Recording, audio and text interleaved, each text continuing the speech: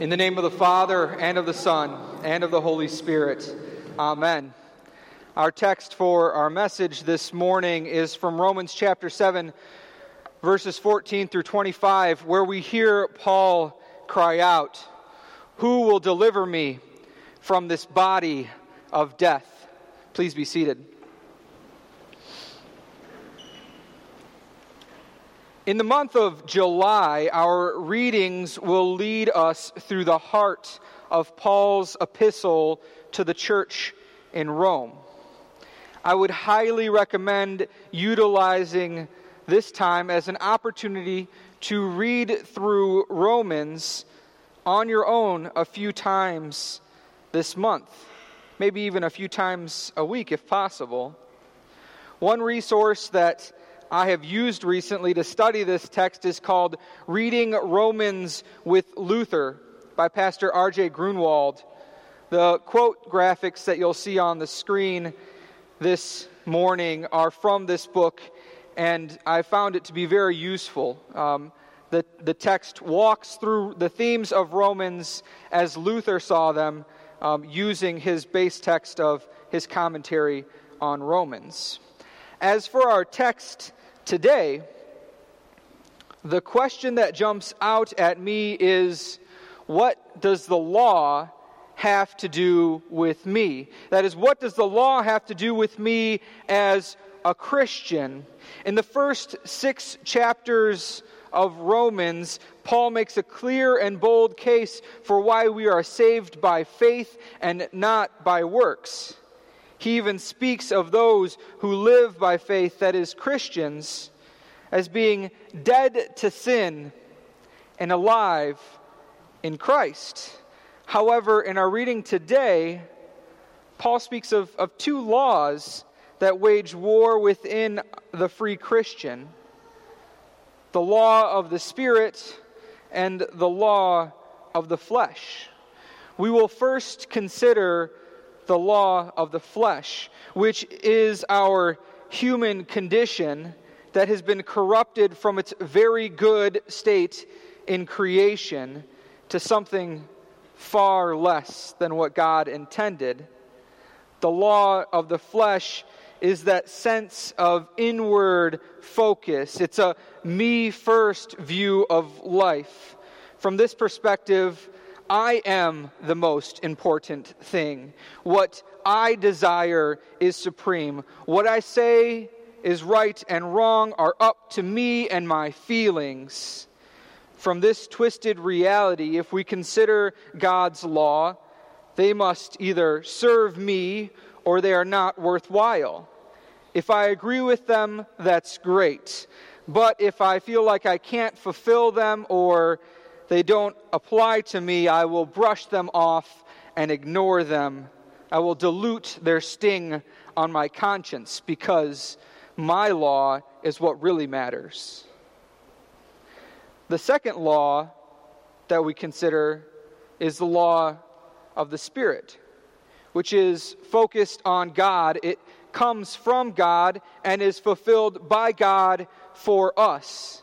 This law works in us as baptized children as the Holy Spirit leads us. It recognizes that God has created us with a purpose and that our greatest concern is not for me first, but is to love God and love our neighbor. From this perspective, we cherish the natural laws that God has given us and trust His word in being true and right, even if it brushes up with our common sensibilities or the desires of the day. This law comes apart from us. So the law of the flesh and of the Spirit are at odds with one another, and they're at odds within us. As an aside, we should be cautious of the heresy alarm that could go off here. If we're not careful with how we talk about spirit and flesh, we could find ourselves in a lot of trouble. Paul is not saying that our aim is to denounce the physical and develop a theology of spirit alone. This would lead us to a form of Gnosticism that has been traditionally called Manichaeism.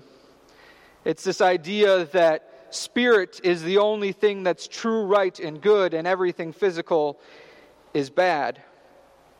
Instead of throwing out the physical for the spiritual, we must live in the tension that God gives us. Paul holds these distinctive laws together because they exist together in us.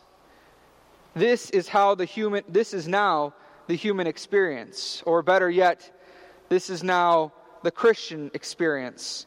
Paul is not conjuring up some idealistic supernatural aspirations like a sage. Rather, he handles reality in all of its paradoxical tension. Martin Luther famously used the Latin phrase simul justus et peccator to help explain this reality. Simul is the Latin root for the word simultaneous, or at the same time. Luther said we are simul, or both sinner, or justified and sinner. That is, we are sinner and saint. This both and simul is our reality that the text speaks about today. The reality that Christians who want to follow Jesus and who also struggle with sins of the flesh.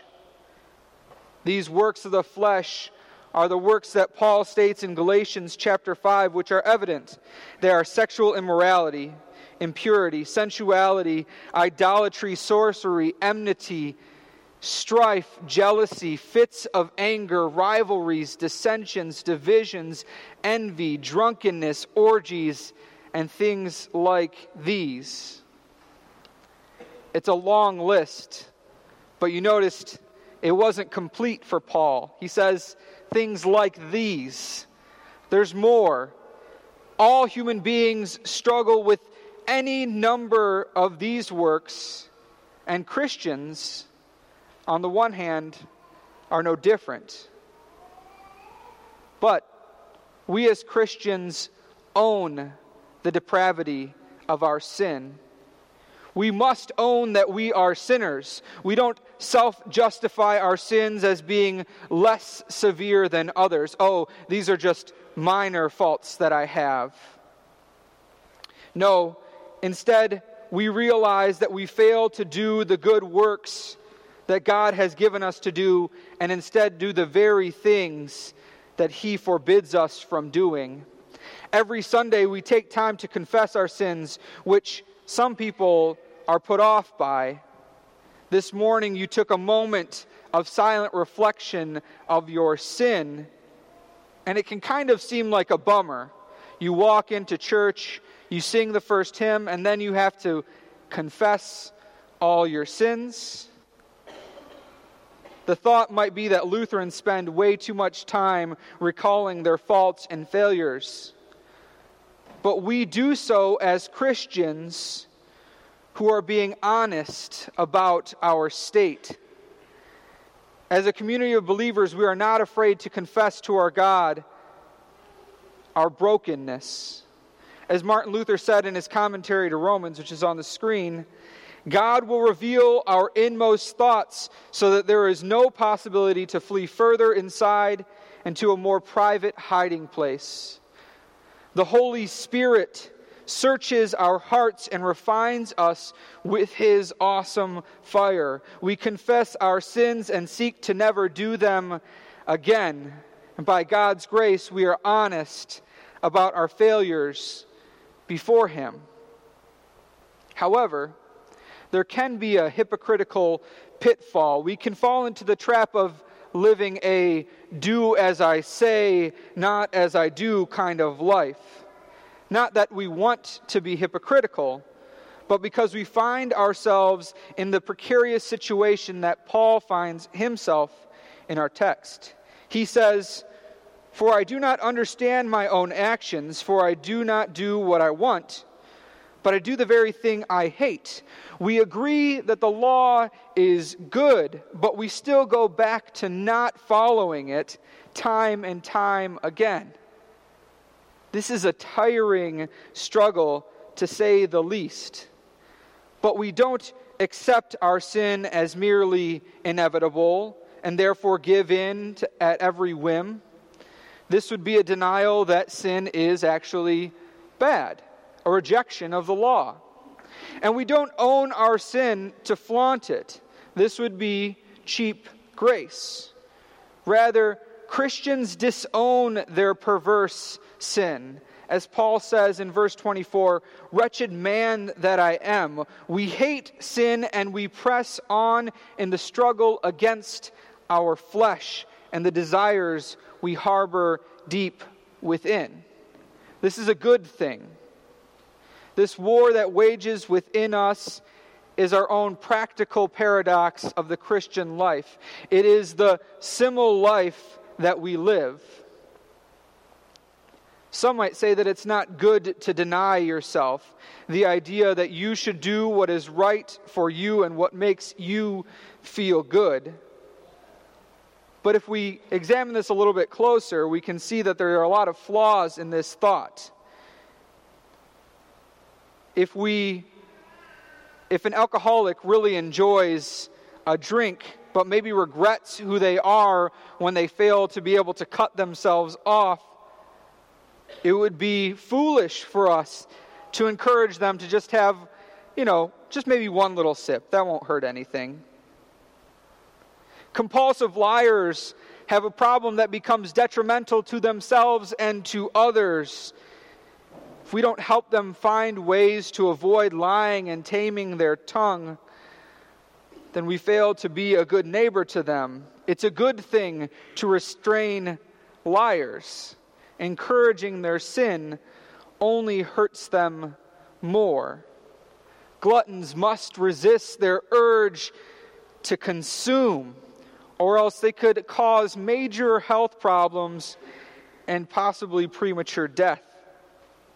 Sexually immoral people can harm their bodies with sexually transmitted diseases. They can cause unplanned pregnancies that might result in the decision to abort a child. They can destroy marriages and families with their actions. Hotheads should not be glorified or uplifted or encouraged to blow up at people that you disagree with. They cause harm towards those people and themselves. And self-righteous need to stop justifying their actions and repent. Or that Savior that they don't feel that they need will give them their wish in the end. And He will deny them before the Father on the last day. We as Christians work hard at not falling into these temptations. But sadly, we do fall into these sins and many more. And so this is why Paul wrote Romans chapter 7, because he is not wavering from the first 6 chapters of salvation by faith. No, he is putting a period on his sentence. Even though we are a new creation in Christ, we cannot save ourselves. No amount of lawfulness can earn salvation for us because we will always fall short.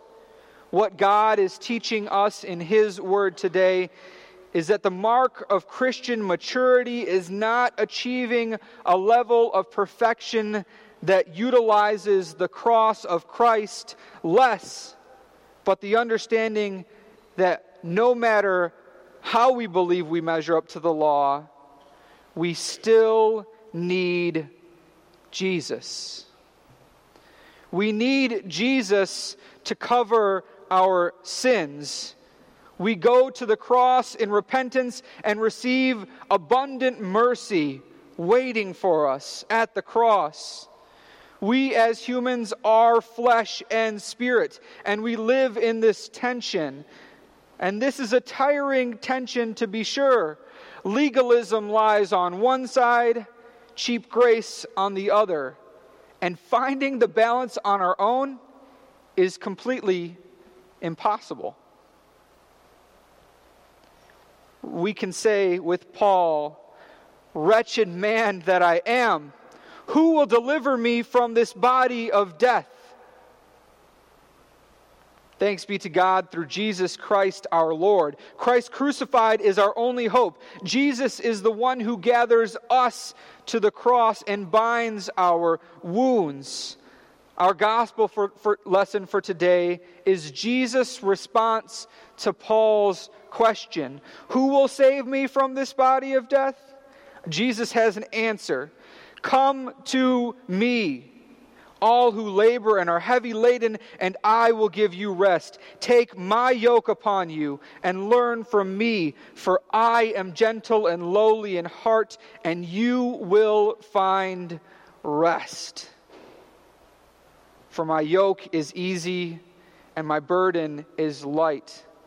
Jesus carried the burden of our sins on the cross. He gives us His yoke and leads us in His righteousness. We are living a similar life. We are saint and sinner. And our Savior, He walks with us. And so this word from Martin Luther rings true. "Wonderful and sweet is the mercy of God, who at the same time considers us both as sinners and non-sinners." Jesus calls sinners to Himself, and then He envelops them with His love, care, and mercy. And so all we need to say is, "Thank you, Jesus. Amen."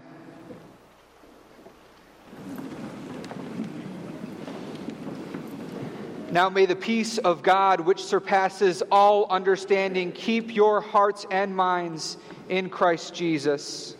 Amen.